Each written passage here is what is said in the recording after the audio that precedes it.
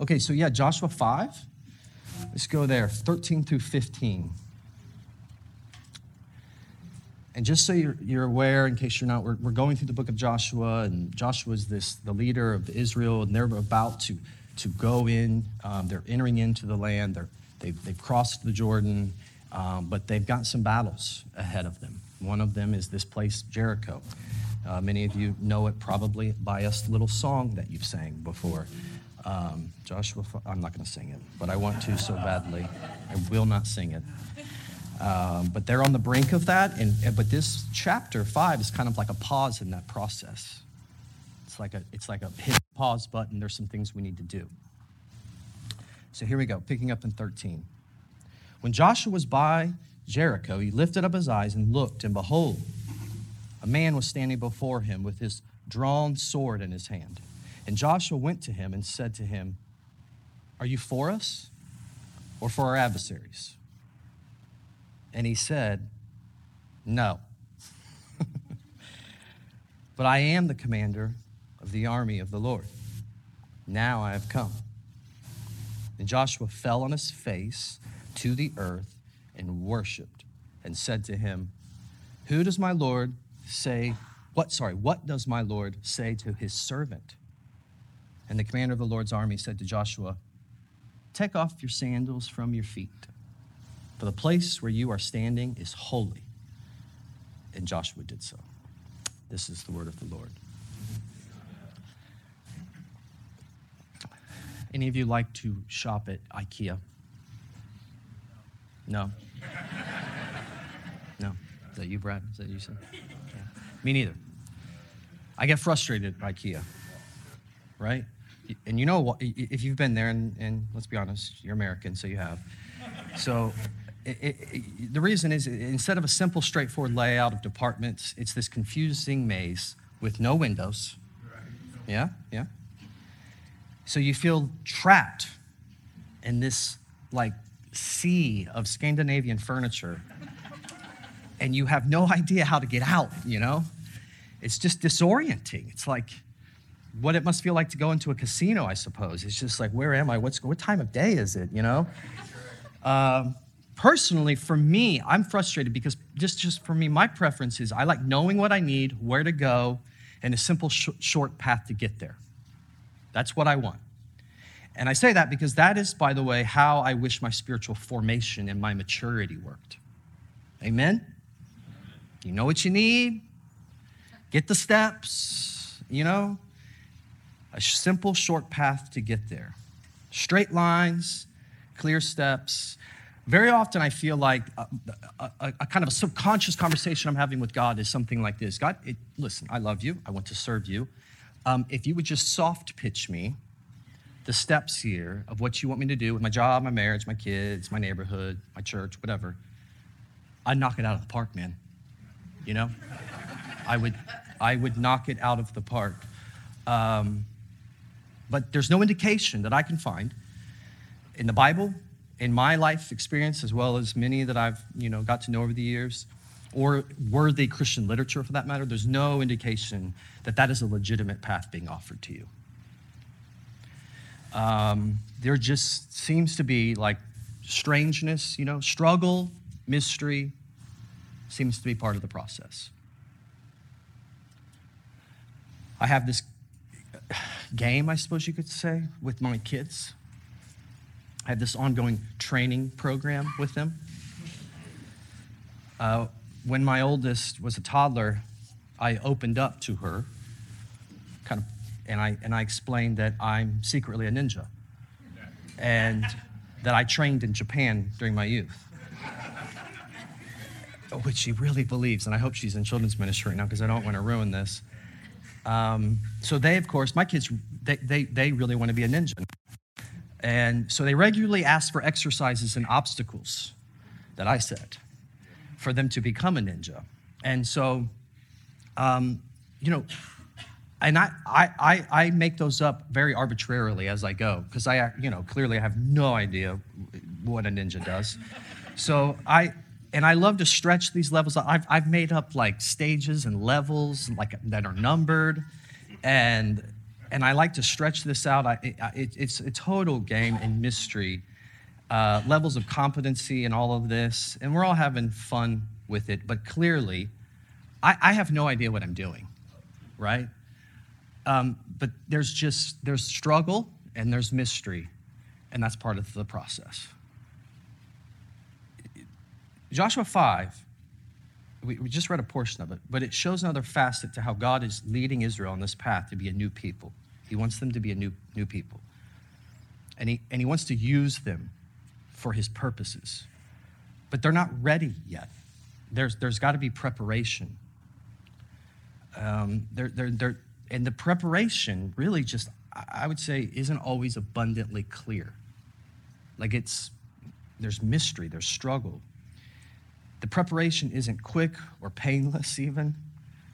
But unlike me, as a made-up sensei, God actually knows what he's doing. He does. And we get the sense in this scene that we just read that with this mysterious figure that God seems, he seems to be just fine with us not always knowing what's going on. That's uncomfortable, I think. But it's really important to reflect on. God seems to be fine with holding clear directives in your process. Sometimes it feels like the mystery, like a mystery, the mystery is more important, really, than you seeing some master plan. Struggle, mystery, maybe God might do some of his best work on you in secret. And that's challenging and interesting, but something I think worth reflecting on. One of the best spiritual formation books I think you could possibly read, Invitation to a Journey, Robert Mulholland, he says this, it is not surprising that we, as members of an instant gratification culture, tend to become impatient with any process of development that requires of us more than a limited involvement of our time and energies. If we do not receive the desired results almost instantly, we become impatient and frustrated. Often our spiritual quest becomes a search for the right technique, the proper method, the perfect program that can immediately deliver the desired results of spiritual maturity and wholeness. Or we try to create the atmosphere for the right spiritual moment, that perfect setting in which God can touch us into instantaneous wholeness. If only we can find the right trick, the right book, the right guru, go to the right retreat, hear the right sermon. Instantly, we will be transformed into a new person at a new level of spirituality and wholeness. It is not that right techniques, right methods, and right programs are not beneficial, nor should we minimize the importance of transforming spiritual moments on our pilgrimage. All these are important. But there is something about the nature of spiritual wholeness and growth toward the wholeness that is very much a process. A process.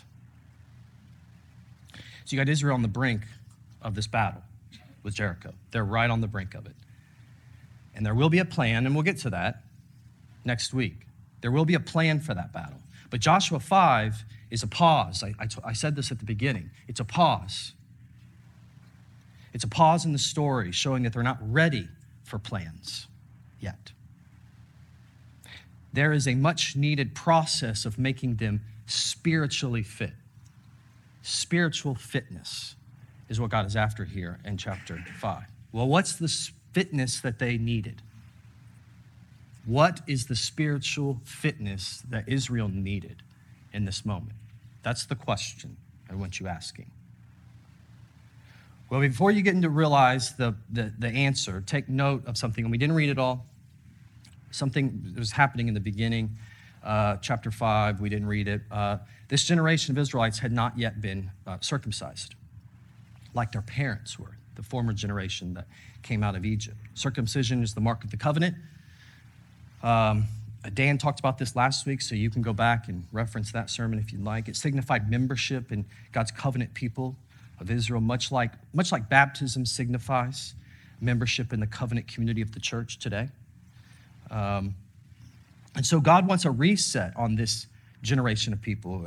The old rebellious generation is gone. They've died out in the wilderness. They've been wandering. And he clearly wants to reconstitute this generation of people. And so he wants to remind them of who they are in him, who they are. Who do they belong to? They belong to God.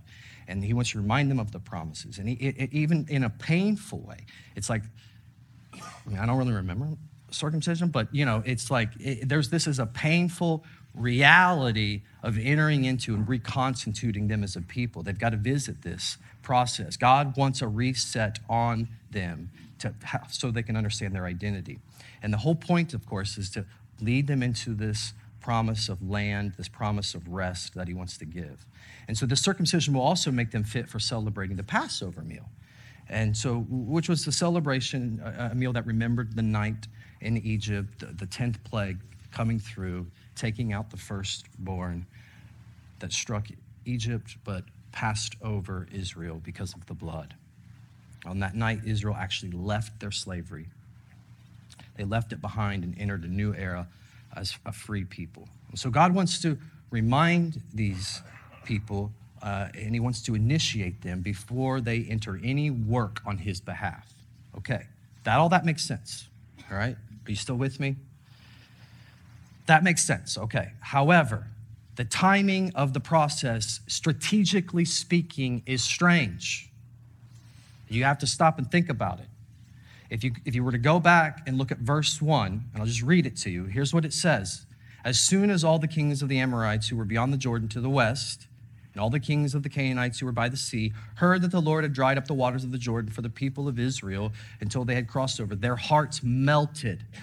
There was no longer any spirit in them because of the people of Israel.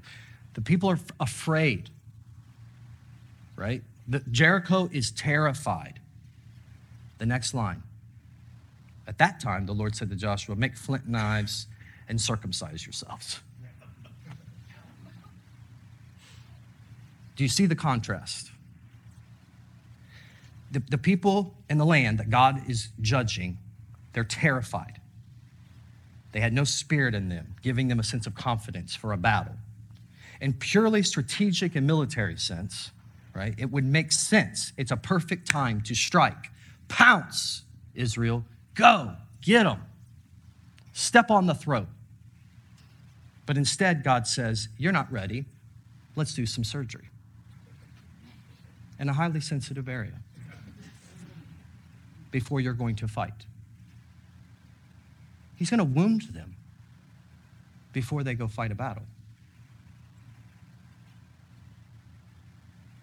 And he has reasons for this. Sure, I mean, there's some shame elements here. Verse 9 says, and the Lord said to Joshua, this is after taking place, today I've rolled away the reproach of Egypt from you. And so the name of that place is called Gilgal to this day, which means to roll back, meaning what God is saying to them is today, you're having to face where you come from. You're having to face your story. You're having to reface and come back into contact with what your parents have done and where you have been and your story and the shame that you carried. And there is shame. I mean, they left slavery and they had all these big, big promises and these big claims on how all this great stuff was going to happen to them and God was going to give them a land. And then, oops, guess what? 40 years of wandering around. It looked like a failure. They had shame. You've probably said things in your earlier days. You're like, I'm going to go do this. And it's kind of like, you don't want to revisit that right now because you didn't. Didn't work out, did it? And there's an underlying subconscious shame operating underneath the hood, if you were to be honest. And so God is dealing with that with them.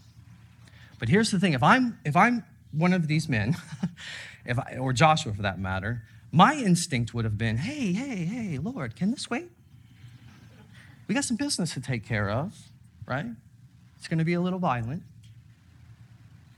I'd rather not perform a sensitive surgery right now. Doesn't seem to make a lot of sense to me, right? We'll get to that later, Lord. But right now, I've got a better idea. Now, to be fair, God did allow them time to heal, but still, I'm no circumcision expert, but wounding yourself in a rather sensitive area before a battle is an odd strategy. It's odd timing. And even if they get healed and they're sprightly again, this delayed what probably felt like the perfect moment to move ahead. Instead of moving along a path and in a timing that makes sense to how we think God slows them down, he wounds them and has them reflect on their past story and past shame. What is going on, and why is God so adamant about these rituals at a time like this? It just strikes us as strange. Well, it gets stranger when you think about the passage that you actually read. Look at verse 13. And Joshua approaches Jericho, and he looks up, and this strange, mysterious, intimidating, probably soldier appears, I guess, out of nowhere. And I say soldier because he's standing there with a sword in his hand, drawn. And Joshua, being the military leader that he is, he's got the chutzpah to walk up to this guy and say, what? He gives him an ultimatum. You for me, or you for them? Because if you're for them, I'm going to take you out. I can only assume that that's what Joshua's thinking. Are you for us, or are you against us? In other words, Joshua is saying, are you with the good guys, or are you with the bad guys? And it's such simple thinking. It's how the church often thinks too, you know. We're the good guys. They're the bad guys. It's so simple to us. And the answer back that he receives is comical. Look, 14 and 15. After Joshua, with his backbone, you know, his bravery and all of this, giving this question, this mysterious soldier simply says, no. You know, or your translation might say, neither. I'm the commander of the Lord's army. Now, who is this guy? That's the question we probably would ask when we read it. Some say it's an angel of the Lord. Some say it's Jesus himself, you know, right there, right before this battle, visiting them. I mean, the author doesn't tell us, and I think that's really important. But it's clear that he's a heavenly being, and he's speaking on behalf of God in this moment. And Joshua picks up on that right away because he rightfully hits the deck. And naturally, as anyone, would you or me, for that matter, if you were in this moment, Joshua, out of reverence, he looks for orders, doesn't he? Tell me what to do. He looks for steps. He looks for the guidance. Joshua says, tell me, commander, right? You command me. What do you want me to do? And what's he say? Take your shoes off. You're on holy ground. Take your shoes off. It's clearly a theophany is what we call that, right? Joshua's encountering God. And it's wonderful, right? It's what you want. It's what I want. I want to encounter God. But why the mysterious soldier? Why the sword? Why the evasive answer? Or maybe better yet, why a non-answer? Why a non-answer to a seemingly legitimate question? And why this humbling act of shoe removal and demand for reverence? Well, here's what I think. Because this isn't about Joshua getting direction or answers. Ultimately, this preparation isn't about plans at all. It's about posture. It's all about posture. And I think that that's what the whole of chapter 5 has been about. Posture. God's unexpected wounds, unexpected timing, and God's unexpected answer to Joshua's ultimatums is all about putting their souls and their egos in the right place.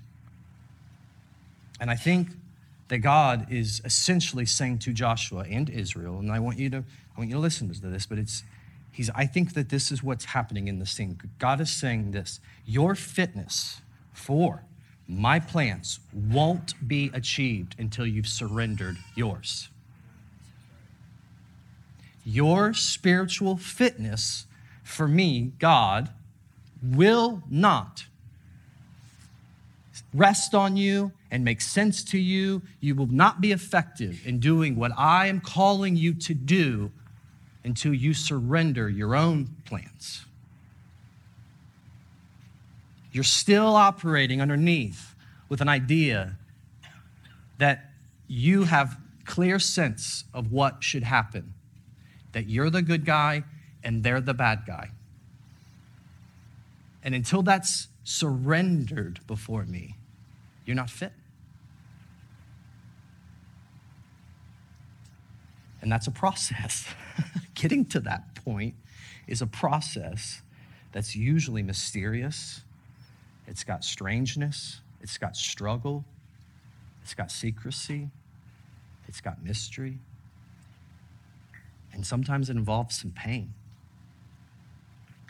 But that's the spiritual fitness needed here. Not skill, not competence, but a posture. A brutal encounter with the truth that I'm not in charge. I'm not in charge. It's what I say to my kids all the time. You know, when they get rather lippy, I say, oh, you're the boss. You're the boss. And it's about, hey, you've lost your sense of place here. But this is what's happening to them. They're having to have a brutal encounter with the fact that they're not in charge and that their effectiveness flows not out of strength and ability, but out of submission. That's where their power will come from. That's where their competence will come from. You see, Joshua, he's questioning God, right? Like that's what you read. That's what's happening. Joshua's walking up and questioning God because that's what we do instinctually. It makes sense. It's what you do all the time. It's what I do all the time. In our prayers, we go to God and we ask questions. What do you want? Make it clear, man. I'm trying. Make it clear. This situation with my marriage, the situation with my job, the situation with my parenting, the situation as a student, whatever it is, this situation I've got with my illness, this conflict, please make it clear and I'll do what I'm supposed to do. He's questioning God. But, and that's fine, but here's the thing. That doesn't mean that God is going to answer the way you want or when you want. And learning that is part of your blessed humiliation. Your blessed humiliation. And counterintuitively, I have come to realize and I have come to learn that that's what makes you fit for his loving work.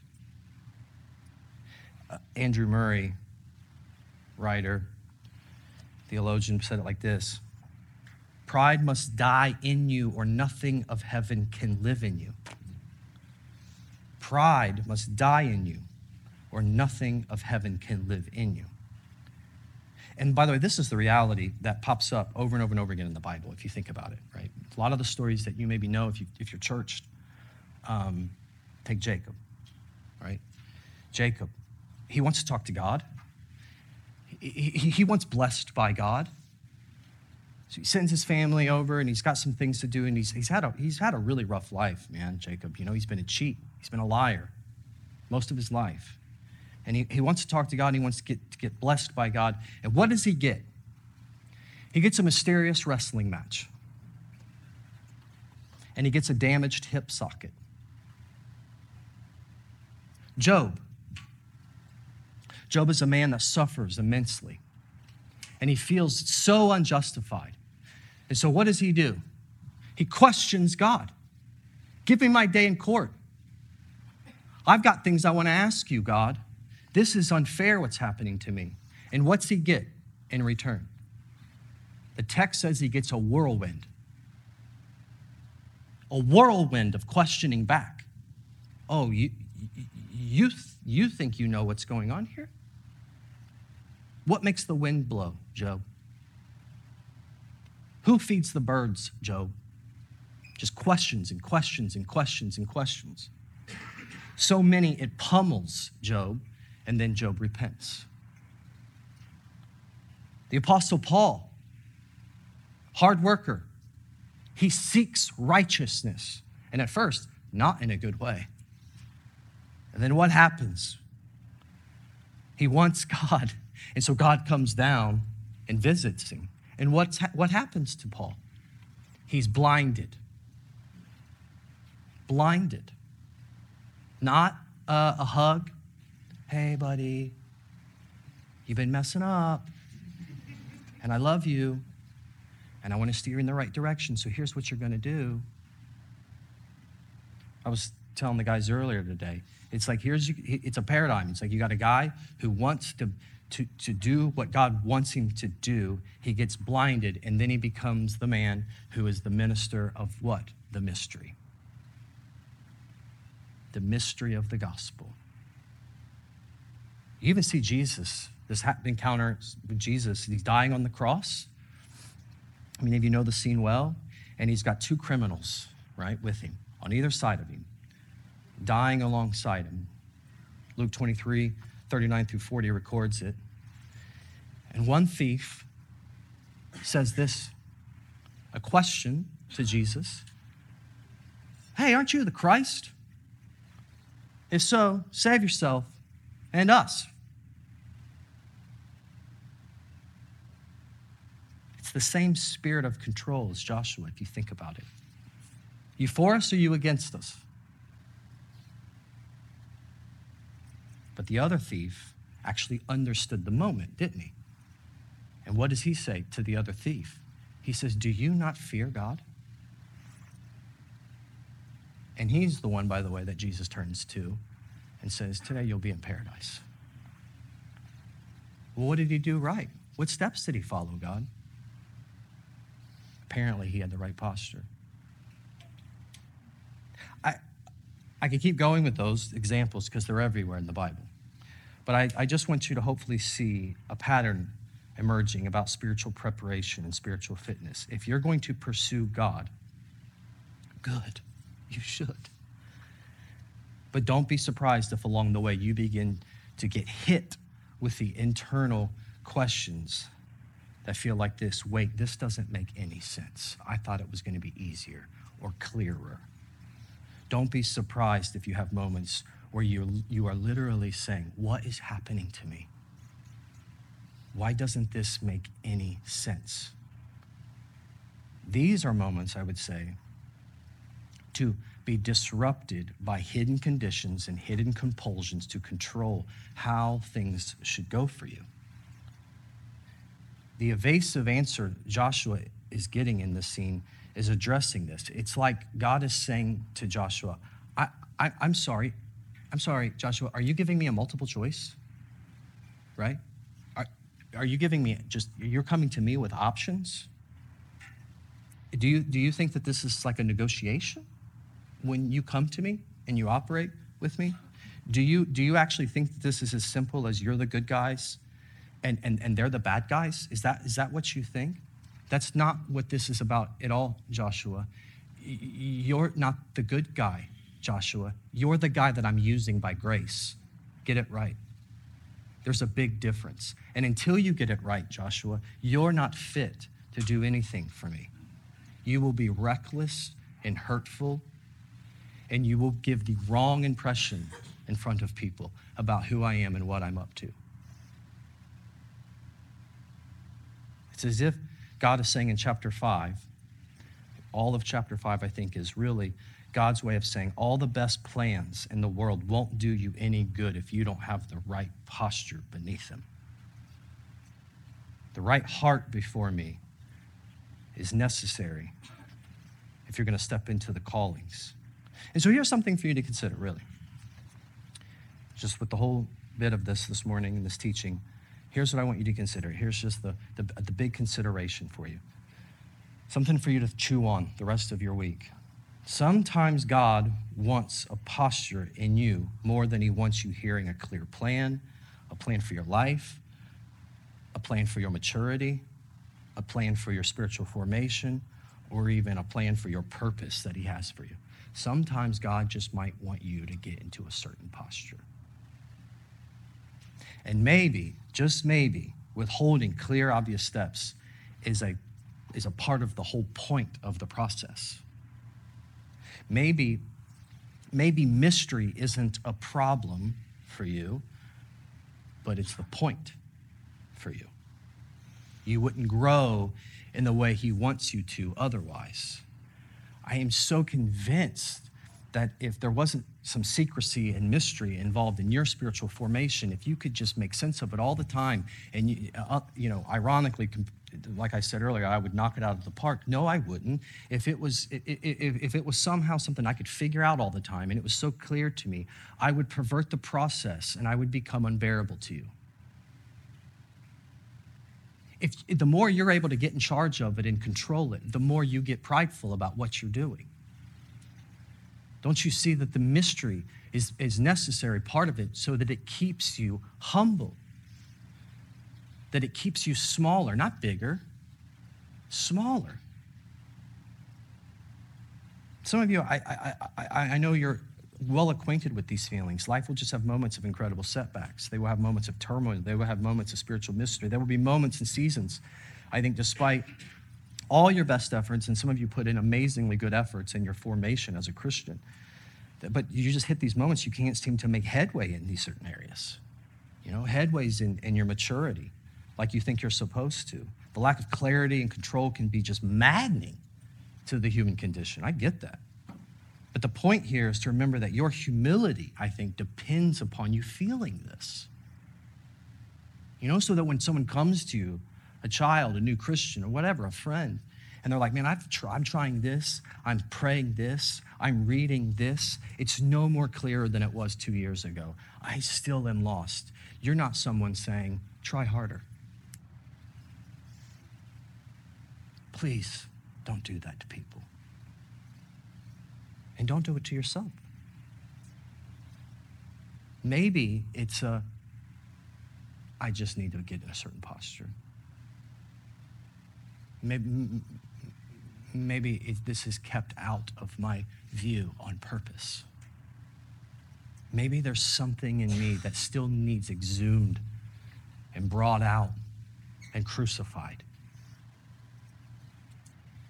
This is what makes you fit, not strength, but submission, not ease, but struggle, not clear-minded self-assurance, but humbled God reliance. That's what makes us fit.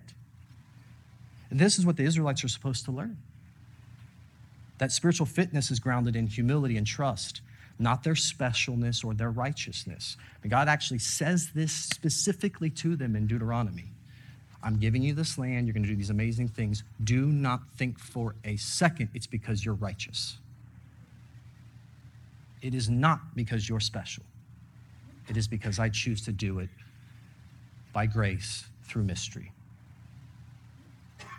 And here's the thing about humility.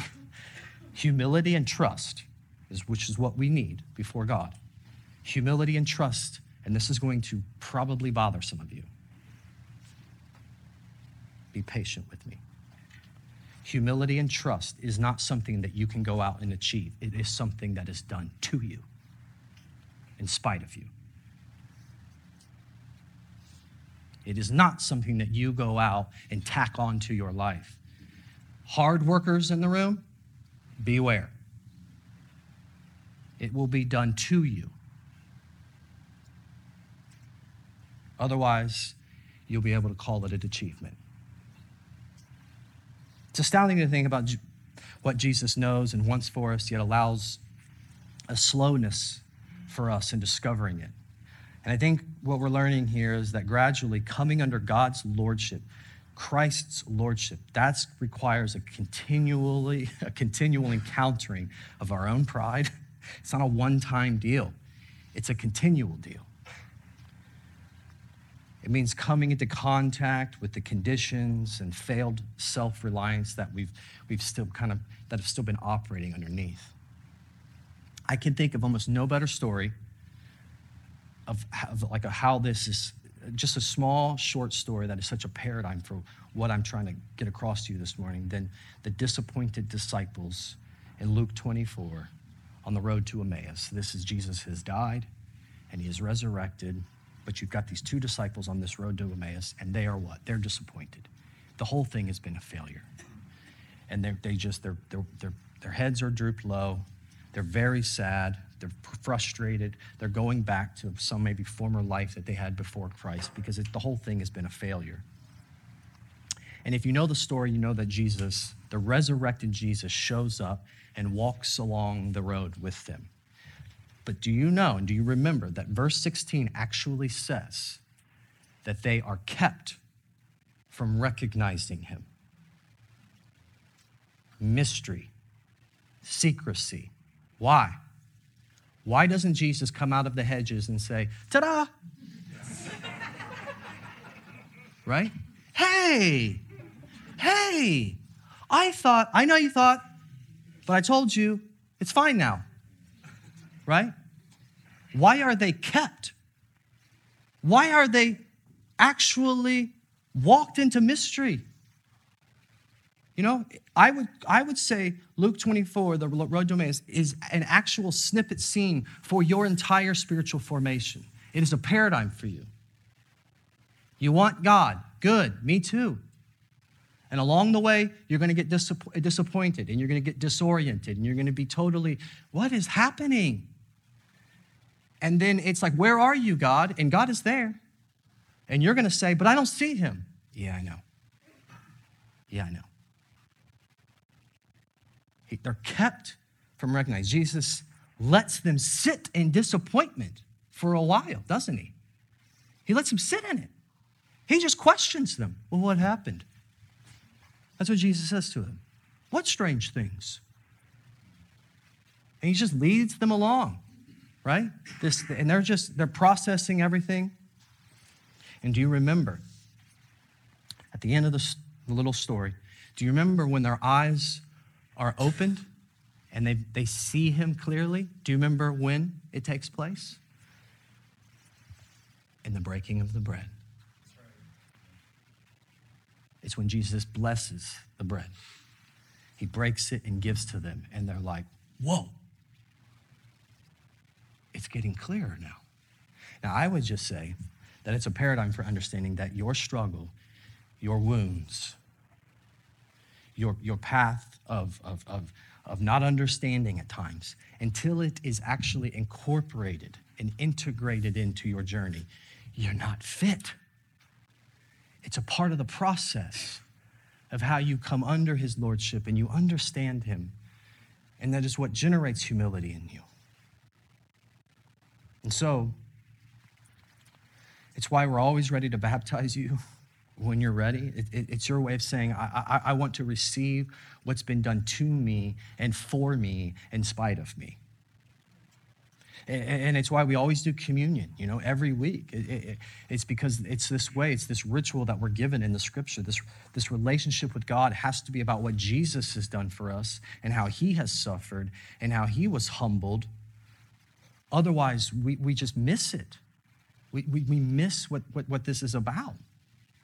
And so I would just say, as you come up this morning, if you're a Christian, to take part in communion, this bread that signals and points to Christ's body broken. He's been totally humbled and humiliated on our behalf. And this cup of wine representing his blood, pointing to the blood that's been shed, for our brokenness and all of this. I would just say this, to take some time to think through your own journey, where you're at. And I would just say this, don't devalue your wounds. Learn from them.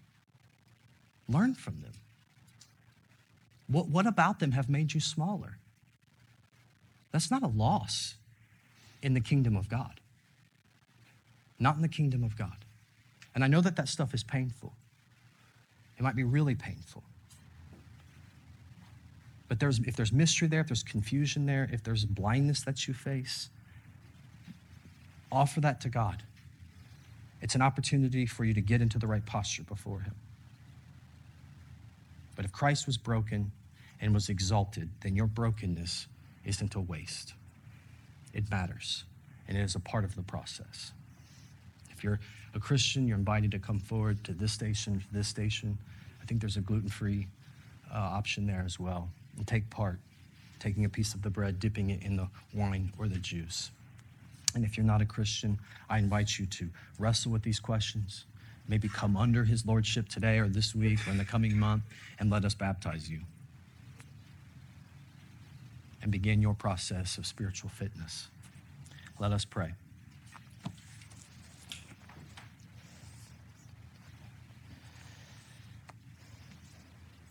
Father, we admit that without your Spirit, we won't have eyes to see and we won't have ears to hear. And so we can only pray and ask that you give them to us and that you open us up, and that maybe today, even for the first time for some of us, that as we take a piece of the bread and that as we're taking a piece of you and thinking about your body and your blood, that maybe something opens up for us. That your Spirit would move in our minds and in our hearts this morning and maybe this week, and open us up to just a humility that we've never had. Maybe a way of laying things down. Lord, show us the things that maybe need to be surrendered today, things in our personal lives, our professional lives, wherever it might be.